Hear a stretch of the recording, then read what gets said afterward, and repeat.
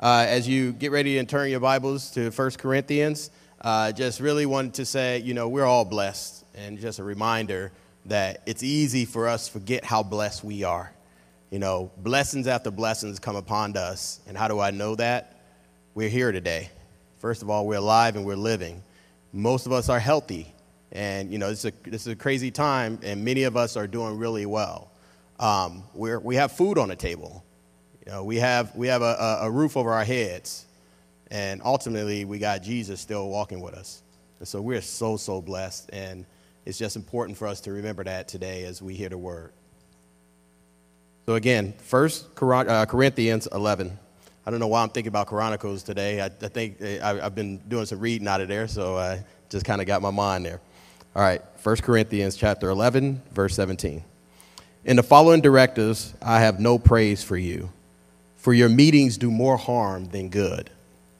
In the first place, I hear that when you come together as a church, there are divisions among you. And to some extent, I believe it. No doubt there have to be differences among you to show which of you have God's approval. So then, when you come together, it is not the Lord's Supper you eat. For when you are eating, some of you go ahead with your own private suppers. As a result, one person remains hungry and another gets drunk. Don't you have homes to eat and drink in? Or do you despise the church of God by humiliating those who have nothing? What shall I say to you? Shall I praise you? Certainly not in this matter.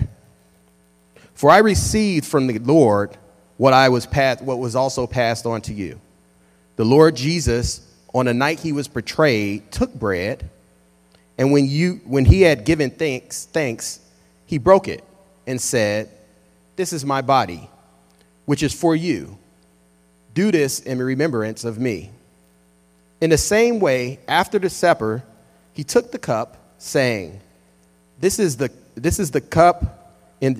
cup is the new covenant of my blood. Do this whenever you drink it in remembrance of me. For whenever you eat this bread and drink this cup, you proclaim the Lord's death until he comes. So then, whoever eats the bread and drinks of the cup of the Lord in an unworthy manner will be guilty of sinning against the body and the blood of the Lord. Everyone ought to examine themselves before they eat of the bread and drink from the cup.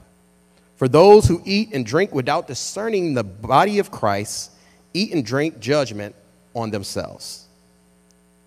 That is why many among you are weak and sick, and a number of you have fallen asleep. But if we were more discerning with regard to ourselves, we would not come under such judgment. Nevertheless, when we are judged in this way by the Lord, we are being disciplined so that we will not be finally condemned with the world.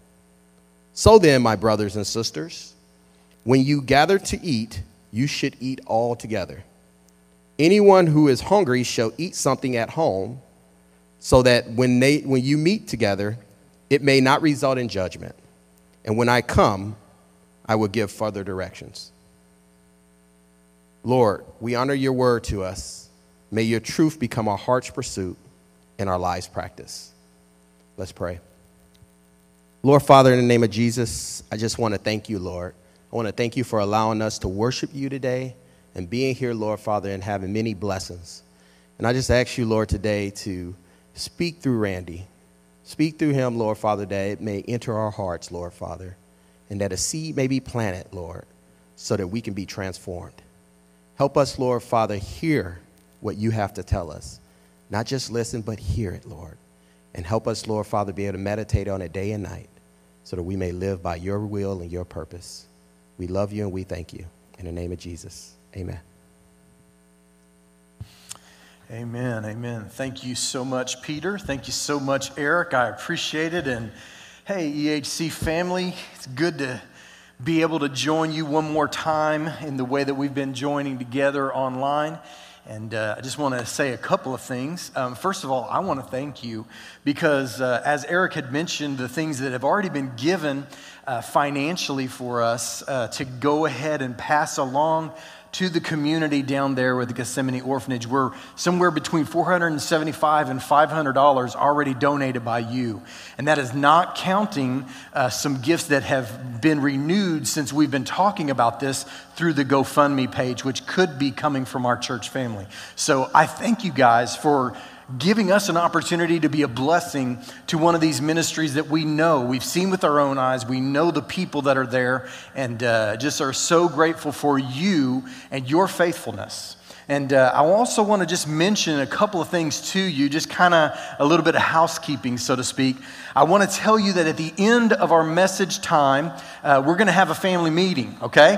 Now, this doesn't mean anybody's in trouble. I just want you to breathe a little easier. I know that when I say family meeting at the house, the girls get a little nervous. Shelly doesn't get nervous because she's the real boss anyway. Y'all know that anyway. But so the truth is that ultimately, we're going to have a family meeting because we need to talk a little bit about what things look like in the days ahead. And so I encourage you that at the end, when we always end the way that we always end, I'm going to go ahead and dismiss you guys by saying what I say. But then, after a minute or two, I'm going to come back and I'm going to share with you a family meeting. I should say probably about 30 seconds. So jump on and stay on for a little longer. And as Eric mentioned, we are going to celebrate communion. Now, I don't know if you've noticed this about me and my preaching or teaching or not, but I don't ever do any preaching and teaching that's not in a sermon series. And I'll tell you why. You think I preach long now. I'm telling you, it would really be bad if I felt like I had to say everything that I wanted to say on a certain subject and topic all in 1 week. And it used to be that I was constantly going longer and longer than I wanted to because I had more to say.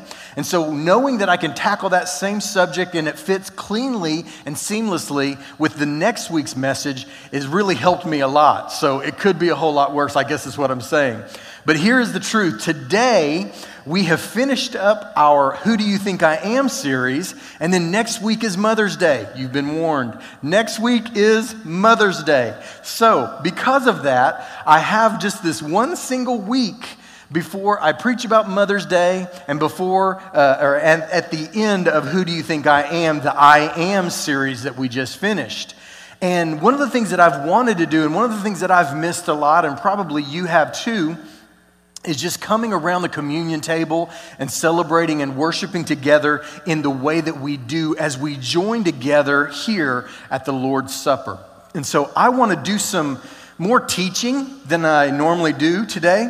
I'm going to talk a little bit more about just some very, very practical, some very, very background things because I made an assumption. I always do this. I think I make lots of assumptions that there are things that are very clear that might not always be clear to each and every person. And so I want you to know that there's no dumb question. If it helps you to grow closer to God, it's not a dumb question for you to ask or you to not understand. It's a bigger tragedy to not simply ask the question and gain understanding. Today, I want to talk about some of the roots, some of the background, and some of the elements of communion, because if you're around here, there are some of you that you come from a background where you literally took communion every single Sunday that you get into the church service and the church walls. There are some of you who did it once a year around the Passover time. There are some of you who did it once a quarter. For us around here, we don't have any set and determined time, but it is usually about 5 or 6 weeks. We try to gather around the Lord's table and just do that so each and every person who wants to be a part can always be aware that there is a time that they can gather at the Lord's table. But the truth is that some of you may not fully grasp some of the things that are really, really incredible to understand about communion. And so today I'm going to talk about those elements. And if you have some juice or wine that you want to have there at your house, and you want to just share like a cracker or something of that nature and join together as we celebrate the Lord's Supper. I'm going to preach and teach about it, hopefully give you some insight that you have not heard before, and then in the process of it all, we'll come to the place where we celebrate at the Lord's table, and even the 10 or so people that are helping us to broadcast this live stream to you today. You've already seen a couple of them that are here in front of the camera, Eric and Peter, two of my right-hand men that are just constantly here, but Scott and his family, just a huge blessing getting this live stream out to you and doing some of the technical side, Haley and Tatum. and even my prayer warrior over there, Oscar Perez. So it is a blessing to have this group here, and we'll be talking about that a little bit at the end of service as well, so hang tight.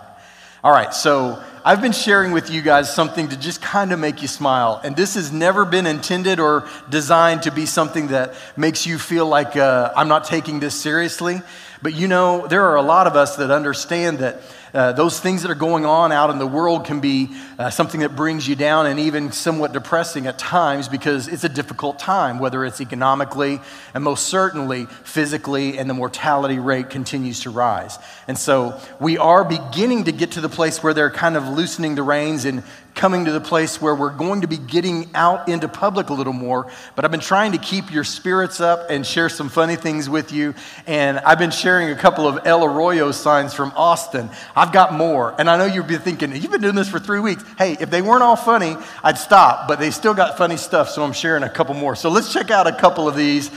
Here is just an idea of what the El Arroyo signs are similar to. So unless you fell on the treadmill, no one wants to hear about your workout. That's just an idea of kind of what the whole El Arroyo vibe is all about, man. They're just constantly coming up with a sign that stays out there for a day and makes people who drive by their location in Austin smile. So let's check out some that are a little bit more of today. Due to quarantine, we will only be telling inside jokes from now on. Ba-dum-bah. You can kind of let that one sit for a minute, all right? But yeah, you know, pretty good. All right, children may be deductible, but they are still taxing. Can I get an amen from somebody who's been quarantined just a little too long? Amen, right?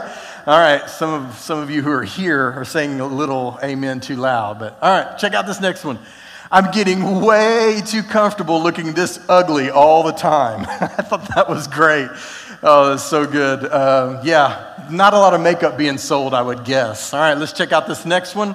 It's better to be happy in sweatpants than to be sad in jeans. I think a lot of us are getting a lot more comfortable wearing sweatpants all throughout the day with this quarantine going on. All right, now let's check out this last one. I think I need to practice some social distancing from the fridge. I don't know if you've had that experience or not. One of these signs said, how's your summer body looking? Mine's looking like I got a good personality, which I thought was hilarious as well. So anyway, that's an El Arroyo sign that didn't make it, but you get it. All right, well, today I want to talk with you about communion and what it means, some of its roots and some of its background. So let's take off and let's talk about communion today. So let's begin in this place. If you looked at Jesus and you understood what he was saying to his disciples, he often warned them and said, I tell you the truth, I'm going to be going away. We know that in the upper room discourse between John chapter 13 and John chapter 18, we know that Jesus had a lot to say and he warned his disciples that he'd be going away. But if you really look at it, I would say that the things that they needed to know about why he was going to be laying down his life, and some of those things that they needed to know as they went forward and understanding what Jesus was doing, they weren't really addressed by Jesus in a lot of ways. But what he did was an amazing thing that we can grasp. Now, let me just put up a couple of signs, a couple of pictures, and then we'll talk about what Jesus did and how this applies. If you're like me, you love courtroom dramas. You love to see people going back and forth in the legal system, and it goes on and on. If you've ever been in a courtroom, this is what it looks like. It's just one single person over there sitting at what's called a stenograph machine. If you don't know who they are a court reporter. And it is their job to take shorthand notes of everything that is being said by everybody that says it. And so literally at any point, the lawyer or the judge himself can stop the proceedings and say, can you read back that answer? Or can you read back what was just said or what was just asked? Here's another picture of it. And you could probably see something like this on television as you look at a court reporter. But this is actually exactly what Jesus did. Because when things are coming at you fast and furious, one of the best things that you can possibly do is to anchor something to something that's already firmly set in your mind. And let's be very, very clear. If you are not clear on this, be very clear on this. And that is the fact that Jesus was a Jew. And he is firmly rooted in Jewish traditions. And the 11 men that were left after Judas betrayed him were all Jewish men. And so for literally all of their lives, some of them for 2, 3, 4, maybe even 5 decades, depending on their age when Christ left this earth, we know this about them. If you said to them, "This is the Passover and this is why I've come," they locked into everything in a shorthand way that just clicked for them. And so when Jesus said, "This is not just bread. This bread is my body, which is broken for you. Do this not in remembrance of the time that you celebrated the Exodus, but do this in remembrance of me and what I'm about to do." Or when he poured the wine and he said, "Take this cup and drink from it, all of you. This cup is the new covenant in my blood, which is shed for you. Do this as often as you do it in remembrance of me. For as often as you eat this bread and you drink this cup, you declare the Exodus." No. He said, "You declare my death until the day that I return to take you home." He shorthanded everything that they've been taught and experiencing for decades. And he said, all of these elements, they've been pointing to me. And now from this point forward, instead of looking back on the history of Israel, from this point forward, you look towards me, because I am now the fulfillment of all these things that God has been promising to fulfill for literally millennia. And so it is so amazing to think about the Jewish roots to these Jewish men who took and left this place understanding a lot about what Jesus was doing as he became our Passover lamb. Behold, the Lamb of God, which takes away the sin of the world. And so today I'm going to do something. I'm going to do 2 different something to learns, because I think there's a lot to go into, and there's a couple of things that I really want to make sure that you get. So let's check out our very first something to learn.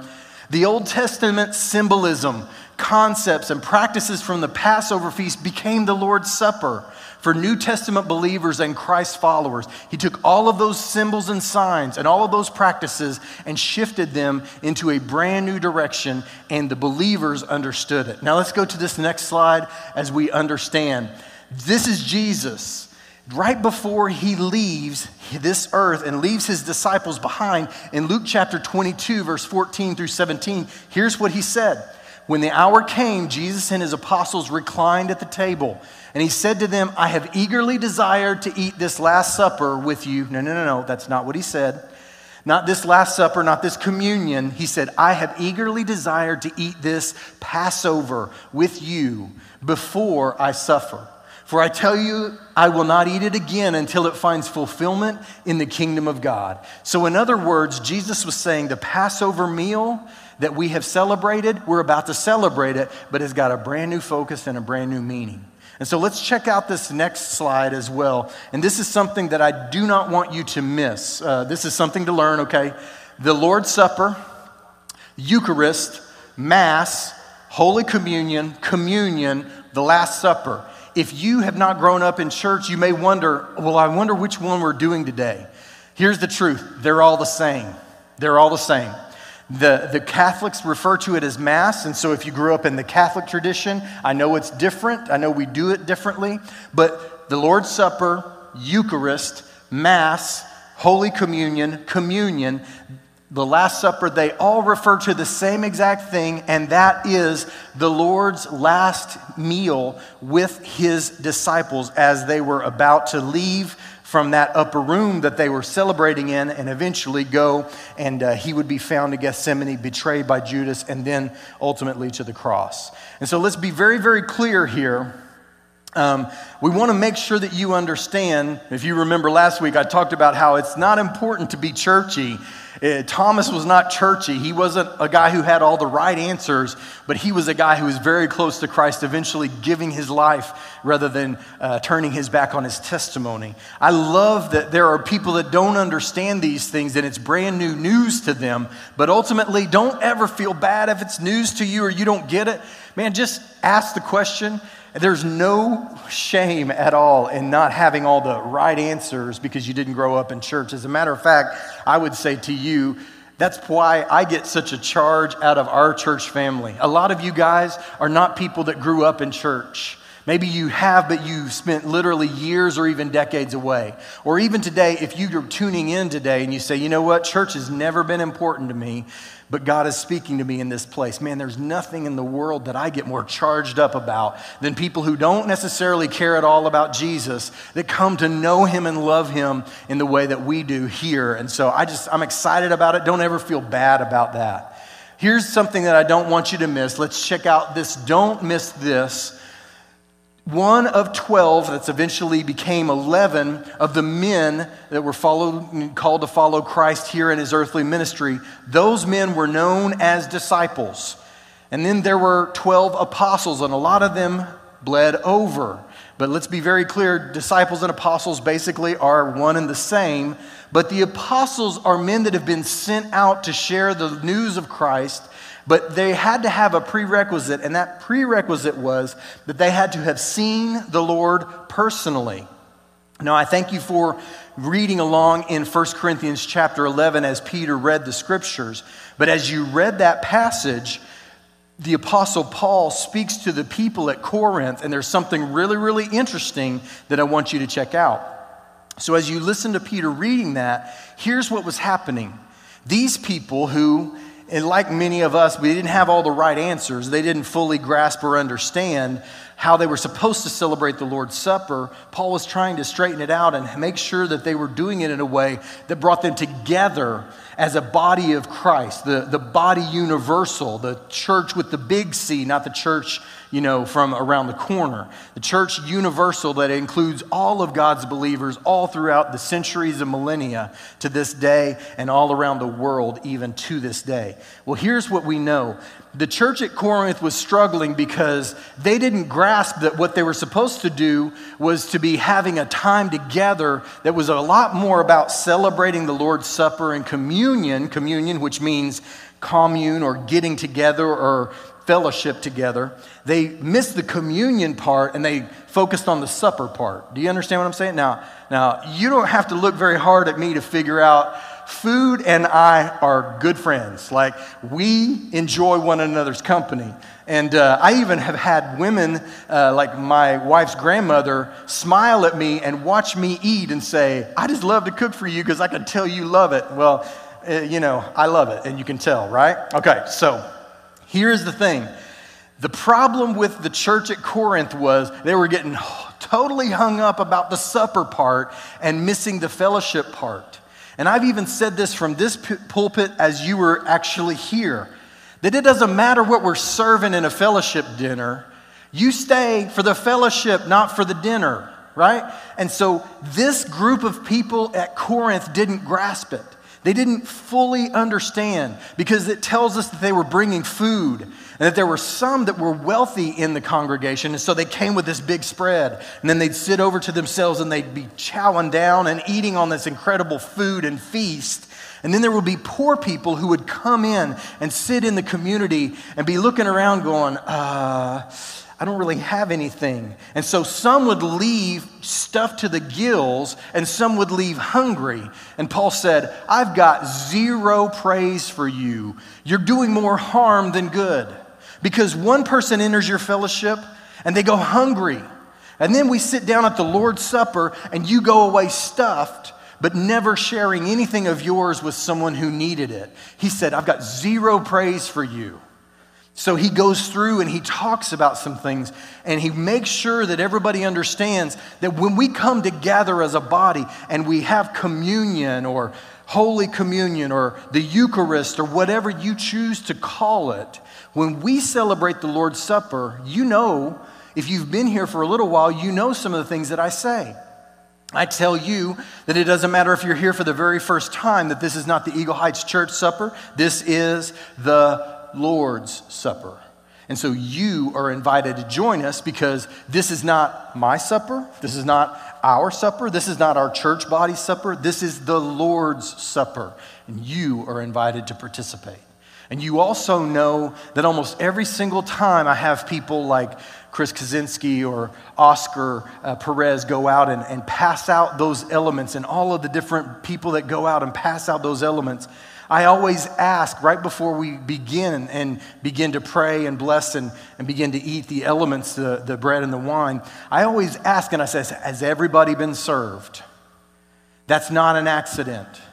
I never ever want you to feel that this thing that brings us together, that this thing that connects us to God and to His followers for millennia puts you on the outside and puts you in a place where you are far from God and far from your brothers and sisters in Christ. And so I want to remind you that as we celebrate today, this is God's supper for you. And we do that in this way because of some very specific things. Now, I also want to make sure that you don't miss something.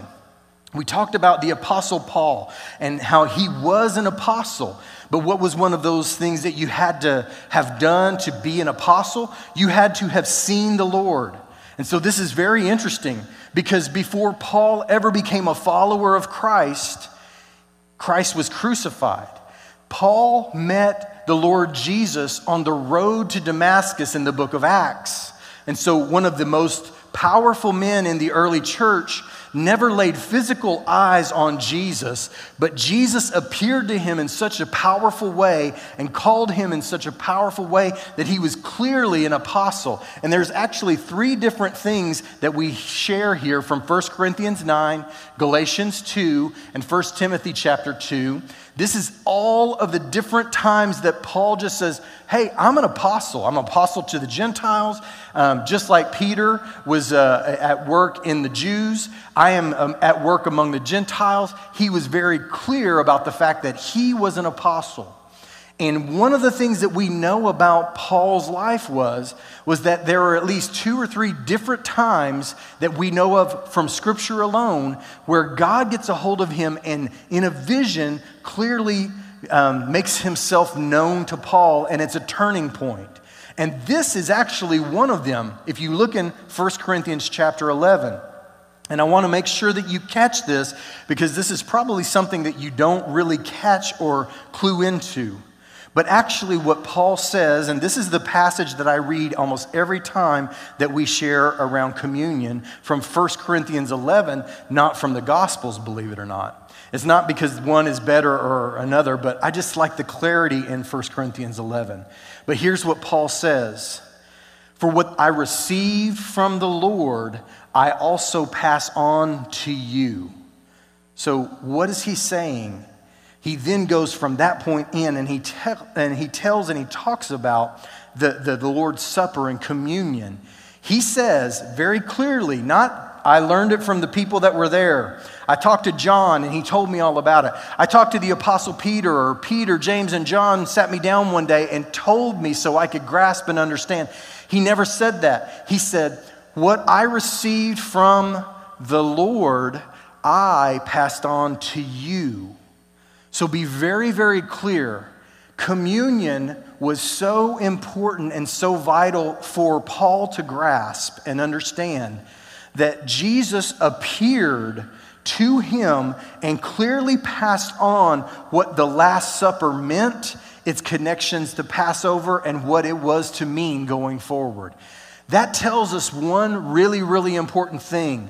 That God sees communion as an incredibly important thing for us to grasp and us to participate in. Now, I'm going to get into this at the end of service and at the end of our time together. I don't believe that communion saves you. I don't believe that you become a Christian the moment that you take communion. I believe it is a symbolic remembering of the thing that Jesus did for us. It is also a symbolic receiving of those things that Jesus did for us. His broken body, His blood that was shed for us. You don't become a person who is a Christian or a Christ follower walking through those doors one day that we happen to be sharing communion, coming up, grabbing a couple of elements of communion, and then walking away and never coming to the Lord and giving him your life. No, that is not at all what communion is about. I don't want you to get it twisted. Don't get it twisted. Communion is a pathway that takes you to the presence and the transforming power of God. It is not the thing that saves your soul. That's Christ and Christ alone. Don't ever get it twisted, okay? So as we talk about this, though, let's not get it twisted that it's not a big deal or it's not important. If it's important enough to Jesus to appear to Paul and say, I want you to understand this, not to hear it from secondhand knowledge, but to hear it from my own lips to your ears, it was incredibly important. And so let's share a little bit about what we know. Here is the big idea. Celebrating communion connects us with God and history. And I would say history is his story. You go back and there's a word in Christian circles that's called redemptive history. It traces the acts of God from the very beginning of the world all the way through today in modern day. Tracing the finger of God, tracing the movement of God and God's people. It is his story. And this is what we remember and commemorate. That means to show reverence and participate in. So we celebrate communion. It connects us with God and his story. And that means about 2,000 years of history and his story if you're just dealing with the Christian faith.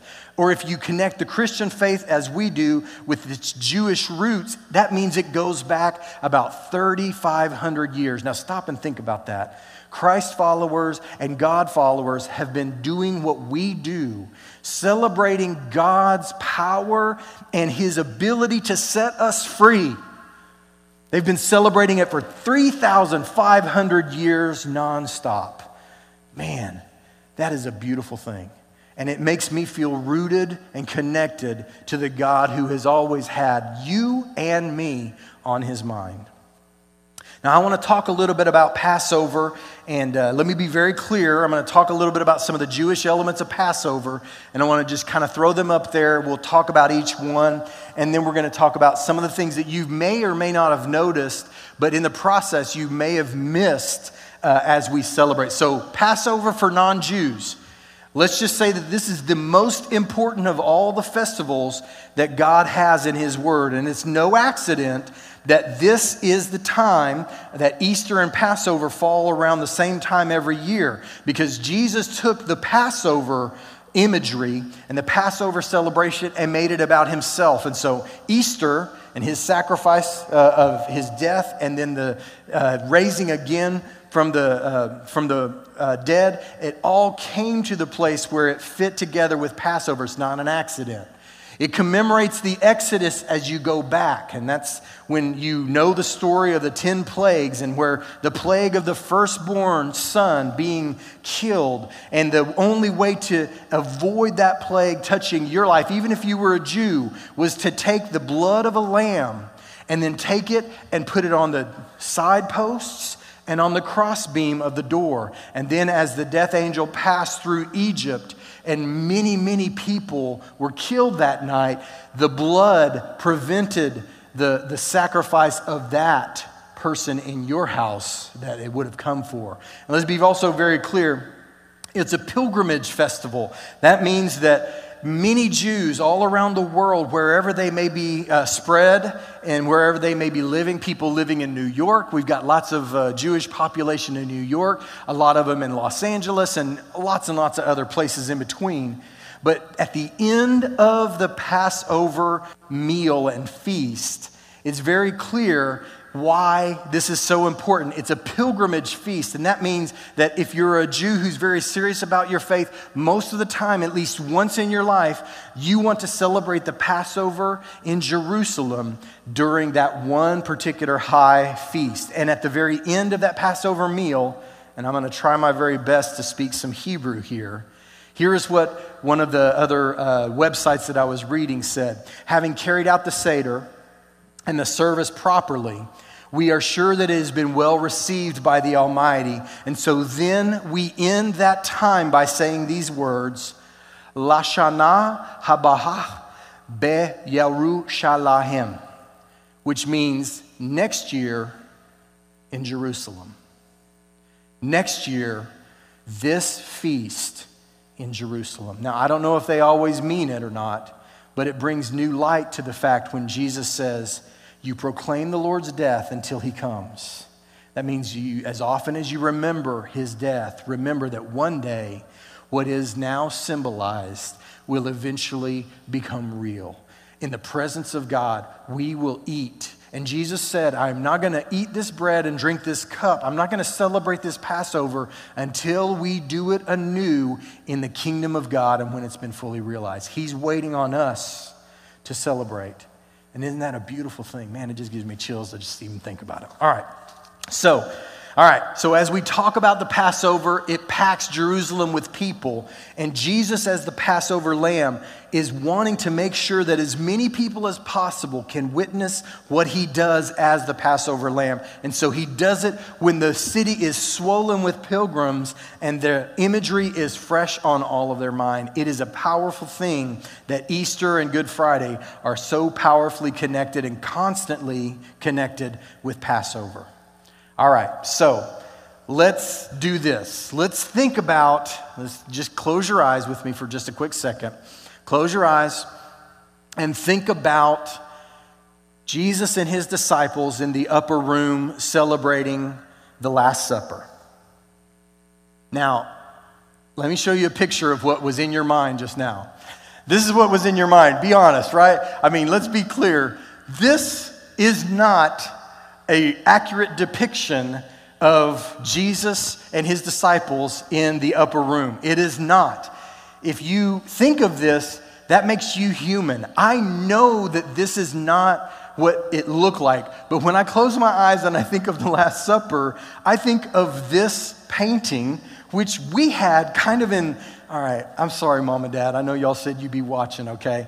But we had like a velvet painting in our house of this picture, and it was like velvet. And I know that I don't know if you guys like velvet paintings like I like velvet paintings, but okay, maybe it's not the classiest thing ever, but we had this image. And so when I close my eyes, I think about the communion and the final supper and the Eucharist being introduced. And this is the image that I get. But here's the news that you need to make sure and understand.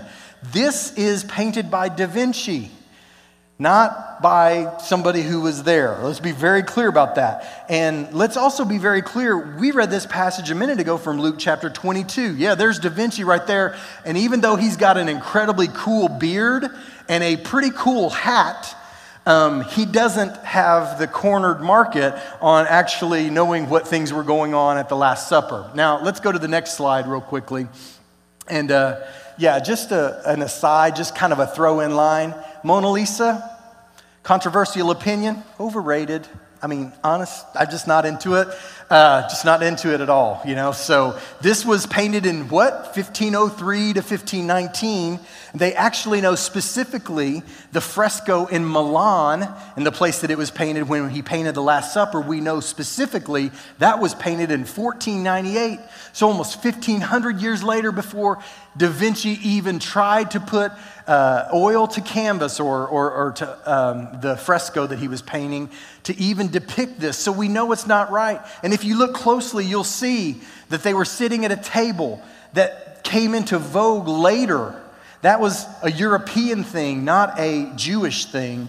And let's be very clear, those pieces of bread that you see, those are leavened loaves.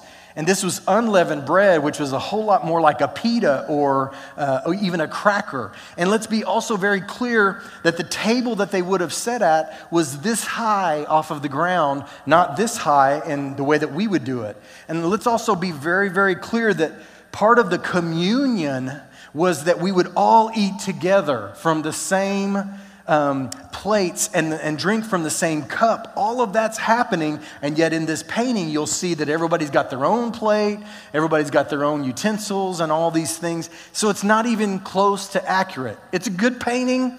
I'm not trying to downgrade it, and if you're into the Last Supper, man, go for it. I love this painting. I really do, velvet or not. All right? But here's what I would say. This is not accurate because we need to remember that Jesus was a Jew. And in Luke chapter 22, if you read that closely, I actually underlined because it says that Jesus and his disciples were reclining at the table. This is actually a part of the Passover feast, that they would put up their feet. And that's part of why the foot washing in John chapter 13 was so important. And so they'd put up their feet and they'd lean back and they'd be sitting on pillows along, kind of like you have seen many Arab countries do and Jewish countries do. These things happened in Jesus' day because Jesus and his followers were Jews. They weren't Europeans. And so they reclined at the table. And so be very clear about that. And let me just say real quickly, Passover was different than what you and I grasp. We kind of have an idea, but it was actually a festival all night long. Now, the good news is I'm not going to preach about this all night, okay? We're moving on pretty quickly and we're going to be wrapping up soon. But here is the truth. This was a festival, and a Passover meal would take sometimes the entire night, a minimum of 2 to 3 hours. And it would be very ritualized. And you were even expected to be a participant. And so if you were a kid, you had your lines, and we would all say the same things together each and every year. It was the same things, the same ways, in the same order, to commemorate that Exodus where God showed up and saved his people from their bondage. So let's just check out what are some of the elements of the Passover. All right, so the 4 Passover feast elements, you can see that there were 4 cups of wine. And I know some of y'all are like, oh, I'm into this. All right, well, just settle down, okay? Simmer down. Here's the truth. The truth is that biblical wine was not strong. They could not trust that drinking water was safe, and that's why there was always wine. And so they could not trust and bank on clean water the way that we do. A couple of times over the last couple of weeks, we've had some difficulties with our different things that are going on with our internet, and that is where our lights are connected. So if that has happened and you're seeing me in the dark, first of all, praise God for that. Amen. You can get the content and not have to deal with the person that's bringing it to you. But as that comes back on, we continue. Here is what we know. The 4 cups of wine, they were all done via ceremony. And they were not just 1 cup, 2 cup, 3 cup, 4 cup. No, it wasn't like that at all. It was 1 cup of wine that very slowly and very methodically and very ceremonially, somebody would say, this is the cup, and this is why we remember what God has done and what God has given. And so let's all drink together. And then they would drink.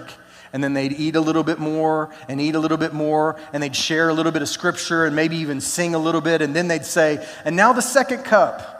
I want to just say, this is where God showed up, and they'd tell a little more of the story, a little bit more ceremony, a few words that are very ritualized, and then the second cup of wine. And again, we're talking about 4 cups of wine over 2-3 hours. This wasn't some drunken thing. This was something that was really intended to honor God.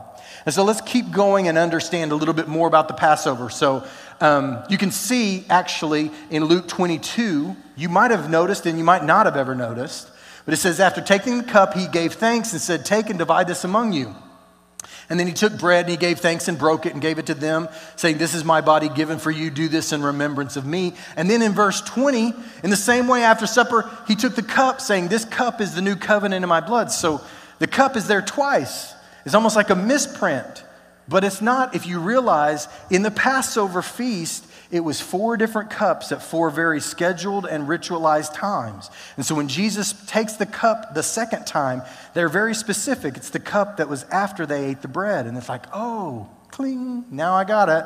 It just clicked in, and you understand that Jesus is telling his followers in a shorthand way, this new cup is a new covenant, and I want you to remember me and my shed blood from this point forward. All right, let's just go to this next slide here. There is matzah. How many of you have ever heard of matzo ball soup, right? So you may have even eaten matzah or matzo ball, and this is true, okay? And even Jewish people will tell you this. This ain't the best bread you've ever stuck in your mouth. My favorite bread that I've ever eaten is actually from Serbia. It is amazing bread. It's like sourdough, and it's yeast, and it's risen, and all this stuff. But here's the thing. The reason that this is flat, cracker-like, pita-style bread is because there was 0 yeast in it. That means that they could not let that yeast rise. There was some time that was always important for that to happen, but they didn't do that over the night of the Passover because they had to be ready. When God said, leave and go and take your exodus, they had to be ready. They couldn't say, well, we haven't eaten yet because the bread's not risen and we didn't throw it in the oven. When they said go, or when God said go, they had to be ready to leave. And so they eat this flat cracker-like bread. It's very specific. The reason is they have to be ready to go. And if you are a Jew, even the night of Passover, when you have this Seder meal and then you go into the next day, you literally sleep with your coat on because you were supposed to be ready to leave at a moment's notice. And so in honor of that thing that God did for you as he expelled you from Egypt and gave you a new promised land to be a part of, you literally sleep in your coat to remember that God brings freedom and be ready when that time comes. So that's what is going on in these 4 feast elements. The cup of wine that we talked about, and let's never forget, that's a lot more like what it looked like as we look at Jesus there. That's Jim Caviezel in The Passion of the Christ, and I can't hardly watch Caviezel in anything now that he was Christ, you know. He shows up in Person of Interest, and I'm like, that's Jesus in there. What's that all about? But anyway, that's a whole nother issue. Y'all pray for me. Maybe some of y'all are commenting on that and you agree. All right, so here are the feast elements. Here's the third one very quickly. Let's talk about this. The third element is the retelling of that Exodus story, and we've already talked about the plagues. I won't belabor that point. But then the fourth element that we see here as we go on, the Passover lamb as a sacrifice. The Passover lamb as a sacrifice. And let's be very, very clear.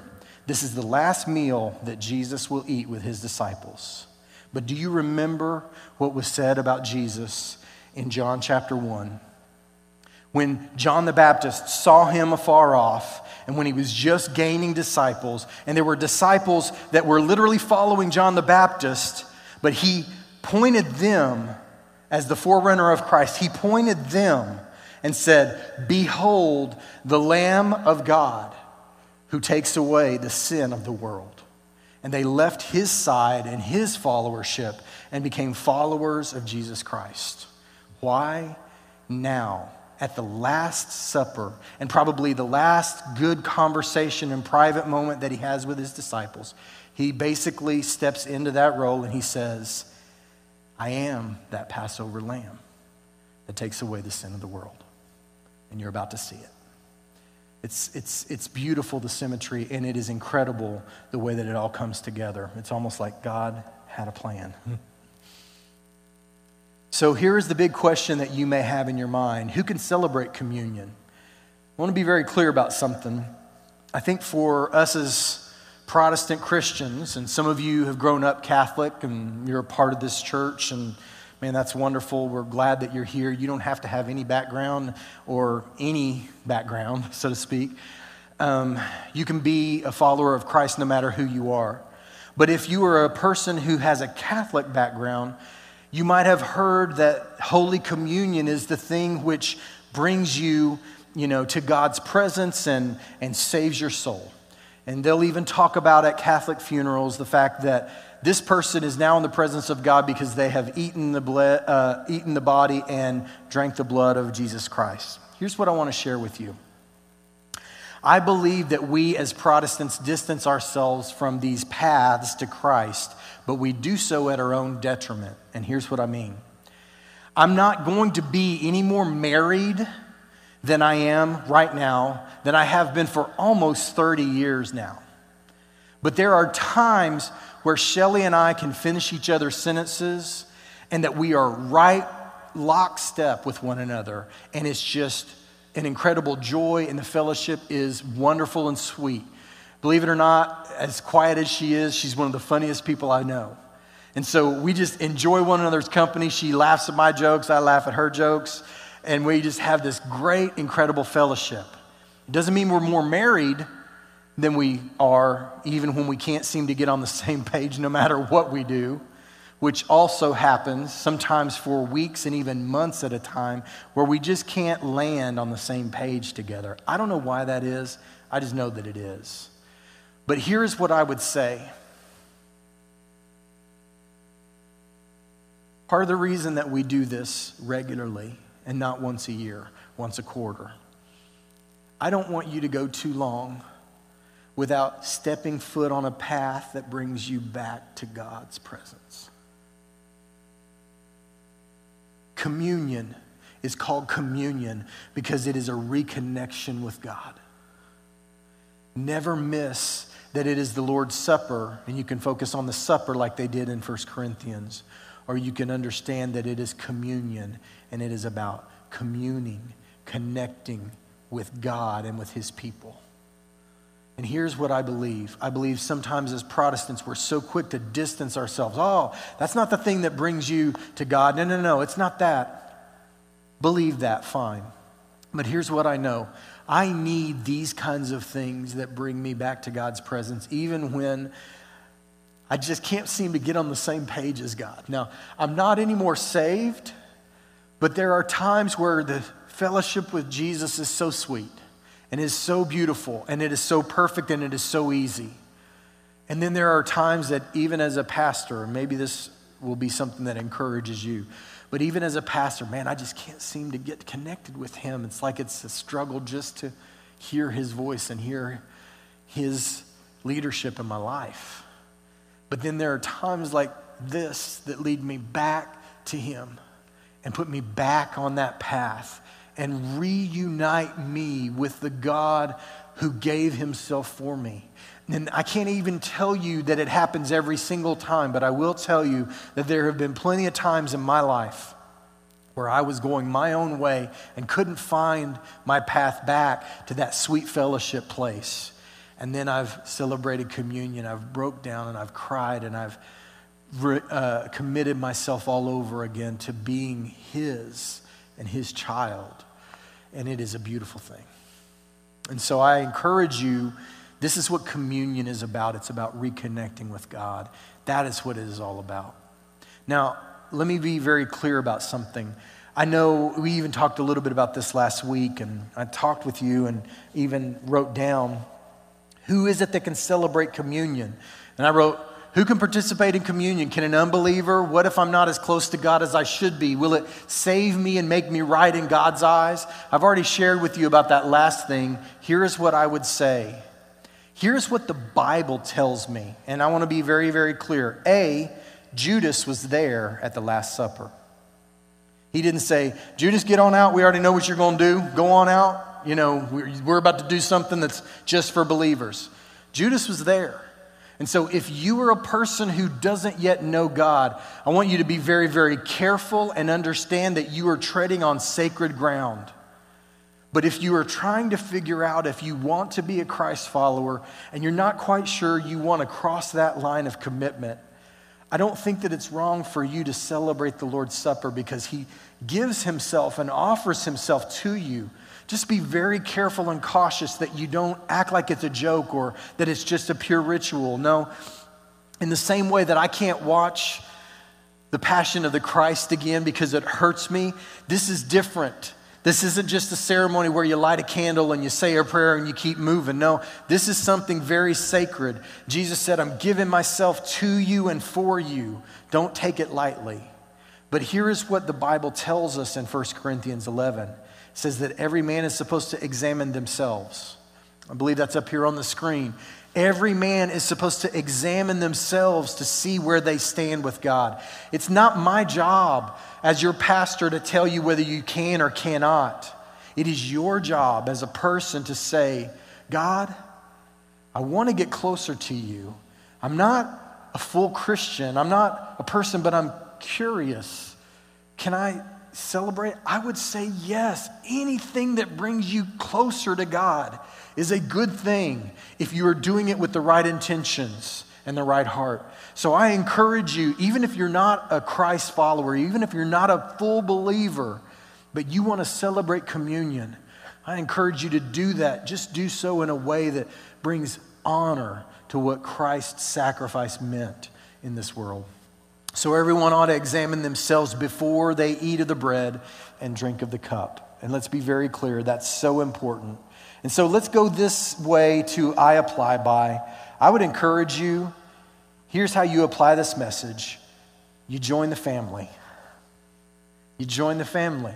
You realize that his body was broken and his blood was shed, and it was all for you, just like it was all for me. So join the family. Be a part of this Lord's Supper. Be a part of the family get together at this place and in this way. And I encourage you, today is a beautiful opportunity for you to give your heart to Christ.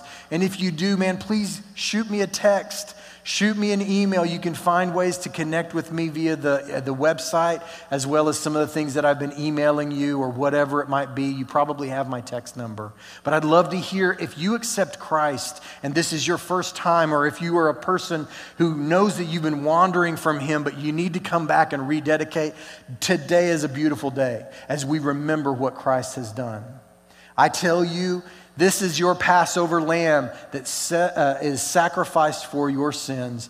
Behold the Lamb of God who takes away the sin of the world. And here's what I would say to you. If you are a person who is a believer, but you need to come back, make sure and use this as a way to connect and commune with God, who provided a way, the way, for you and I to be with him forever. Well, this is what communion is all about. I hope you will never look at it in the same way again. And I'm going to say a quick prayer, and then we will watch a quick movie, and then we will celebrate together around the Lord's table. Heavenly Father, thank you for Jesus. Thank you for the freedom that comes. Thank you for the sacrifice that was given. And thank you, Lord, for knowing who we are and how frail and how changeable we are, and yet loving us anyway and pursuing us anyway. Dear God, be with us today as we celebrate and commemorate all that you have done to remove every barrier and obstacle between sinful man and holy God. And this day, Lord, be glorified, we pray, and draw people to yourself. In Jesus' name we ask. Amen. So I'm going to ask that the members of the congregation that are at home, that you would take your elements. And the handful of folks that are here, I'm going to invite you to come and to receive each element. If you would like to participate, no pressure if that's not your desire. But if you would like to come and participate by taking of the bread and taking a cup, then come and do so right now. I'm going to have each of you come on your own rather than being served. So give you just a moment to come, and give you a moment to have yours at home brought out and shared with your family. For what I received from the Lord, I pass along to you as of first importance. The Lord Jesus, on the same night that he was betrayed, took bread, and when he had given thanks, he broke it and said, "Take and eat. This is my body, which is broken for you. Do this in remembrance of me." And in the same way, after supper being ended, he took the cup and said, "Take and drink from this, all of you. This cup is the new covenant in my blood. Do this as often as you do it in remembrance of me. For as often as you eat this bread and drink this cup, you proclaim the Lord's death until he comes." Lord Jesus, thank you. We celebrate and remember you, all that you have done and all that you are. And we celebrate today together, connected to those who have done this for millennia before us. And Lord, one day, in your very presence, we will take the bread and take the cup, and we will take it from your hand. And all will be made whole, and all of us will be home. And until then, we remember you. In Jesus' name we pray. Amen. Church family, miss you guys. Love y'all very, very much, and looking forward to the time in the not too distant future where we're going to celebrate this together in the way that we usually do.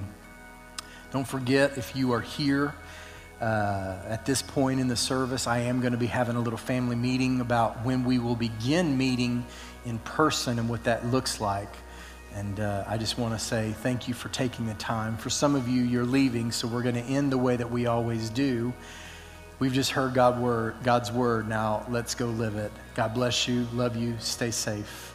Take care.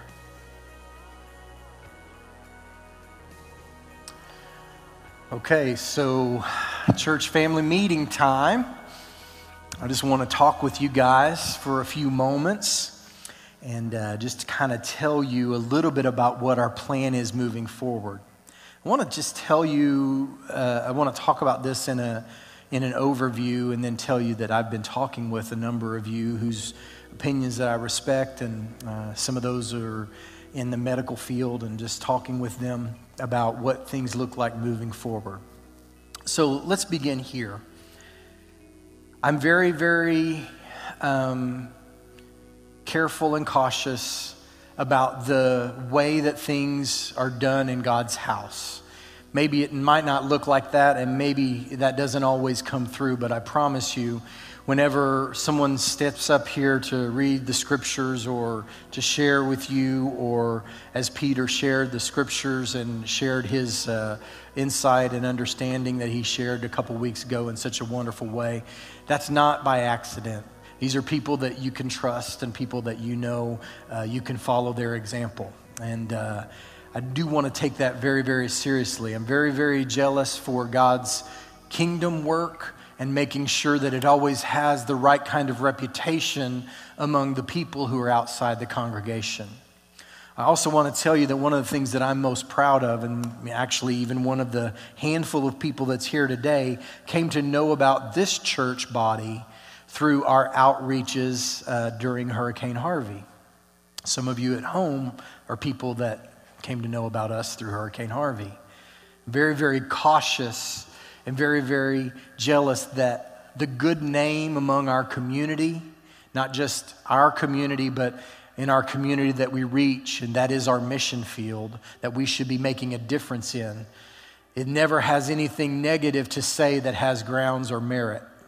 I always want this to be a place where you can unequivocally say, this place does it right as best they possibly can. They may miss it a little bit or mess it up here or there, but ultimately we want to be a place where people can say, that's a real place of fellowship, and it's not about them, it's about God. Here's how that fits in our world and our COVID-19 coronavirus stuff that we're dealing with. Your safety and your confidence and the reputation of our church body is absolutely paramount to me. When I ask you to come here, I never want you to feel like it's an unsafe place. We have a safety team to make sure that people are safe when they're here worshiping. We make sure that the people in the back that take care of our babies and our children are people that are trustworthy. And so I want to always be able to give you an opportunity to worship God in a place where you can put your full faith and trust that this is a place you can be confident in. I don't want anyone to come and be here and then leave having been put in harm's way or in a way that I honestly know is putting them in harm's way or making them a little less safe. I'm in no hurry for us to start meeting together again, and it's not because I don't miss you or because I don't think that this is important. As a matter of fact, this is kind of a testament and a way of saying thank you. You have been faithful. Some of you have even given more financially. Our church has not taken a nosedive financially. It's come close to maintaining, and even some of you have gone beyond where you used to give because the cause of Christ means something to you. We can wait a couple of days and not be in financial straits or serious problems or anything like that. And if we can wait a couple of weeks and for once be happy that humidity and 90-degree temperatures come and help us with this COVID-19 getting out of here, maybe some of these days that give us just a little bit more time to be socially distant, maybe they will help us to make sure that when I say, let's come back together, that I can do so with full confidence that you and your children are going to be coming to a place where you're safe. For right now, I don't feel that freedom. I've spoken to some of you who are nurses, some of you who are in the medical field, some of you who are people that I trust your judgment, and I believe that you have insight. I've prayed about this. I don't feel good about us coming back together, obviously not this week. Next week is Mother's Day. You've been warned twice. I don't want to come together on Mother's Day. I want to wait one more week, which puts us right at the opening of phase 2. Now, I understand what Governor Abbott has said, and I honor what he is trying to do. There are some churches that literally are scrapping for their financial existence because their offerings have stopped and ceased and their people haven't remained faithful. Again, I thank you from the bottom of my heart that you have remained faithful. But we don't need to rush back. We're able to connect. Kendall is going to be sharing some things with your kids. There's ways that we can stay connected via Zoom Bible study and the different things. And I do miss you guys. I really do. But we are still connected in some ways, maybe more than ever before. So because of that, I want to be very careful and cautious. As best I know, with your permission to change as needed, I will say this. I believe that we will again open the doors for our meetings to resume probably in 2 weeks from today. This is still up in the air, and if things change and the wave begins to build once more, that curve that we've been trying to flatten begins to arc once again and danger kind of rears its head, we may have to change that. But for right now, it looks like May 17th, which is basically one day before phase 2 opens here in Texas. And so let me just say that's the plan as it stands. And from some of the people that have given me input, you feel that that's probably prudent and wise. And when that happens, I want you to know what that's going to look like. You know we're a hugging church. You know we're a handshaking church. That's how we roll. That's what we do. And that's who I am.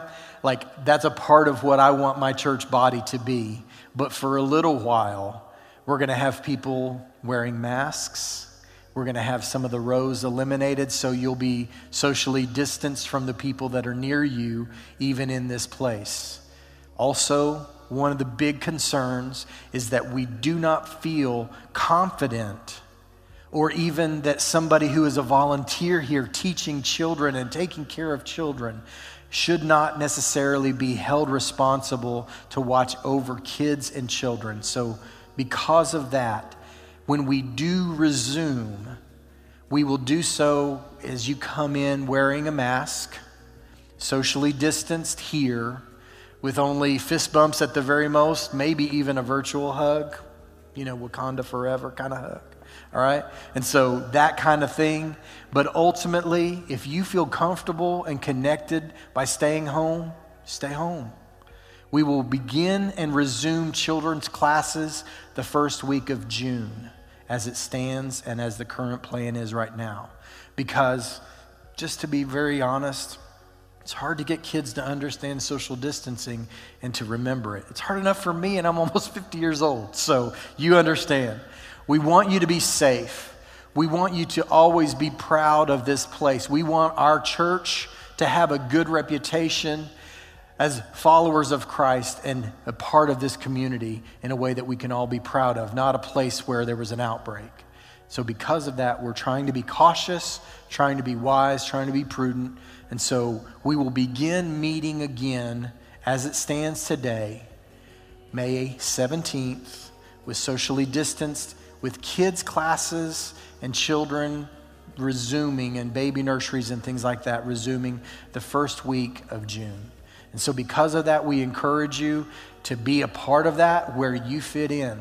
And I'm not in any way trying to encourage you to come back early. I want you to come back and be a part of that when you feel safe.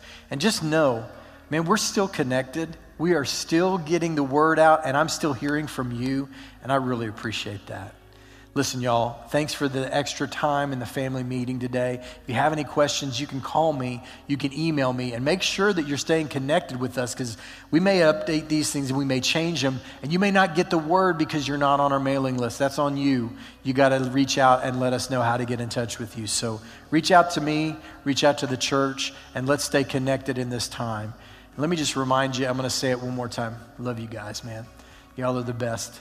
I don't want to be anywhere else but with you guys as we end this quarantine time. So let's stay connected, let's stay encouraged, and let's always remember, this is not a surprise to God, and God is in control. And so let's give him praise and glory. All right. Oh, yeah. And yeah, I tested positive for missing my homies. I just want y'all to know that. So we're looking forward to seeing you guys again here soon. God bless you. Y'all have a great week. We'll see you soon.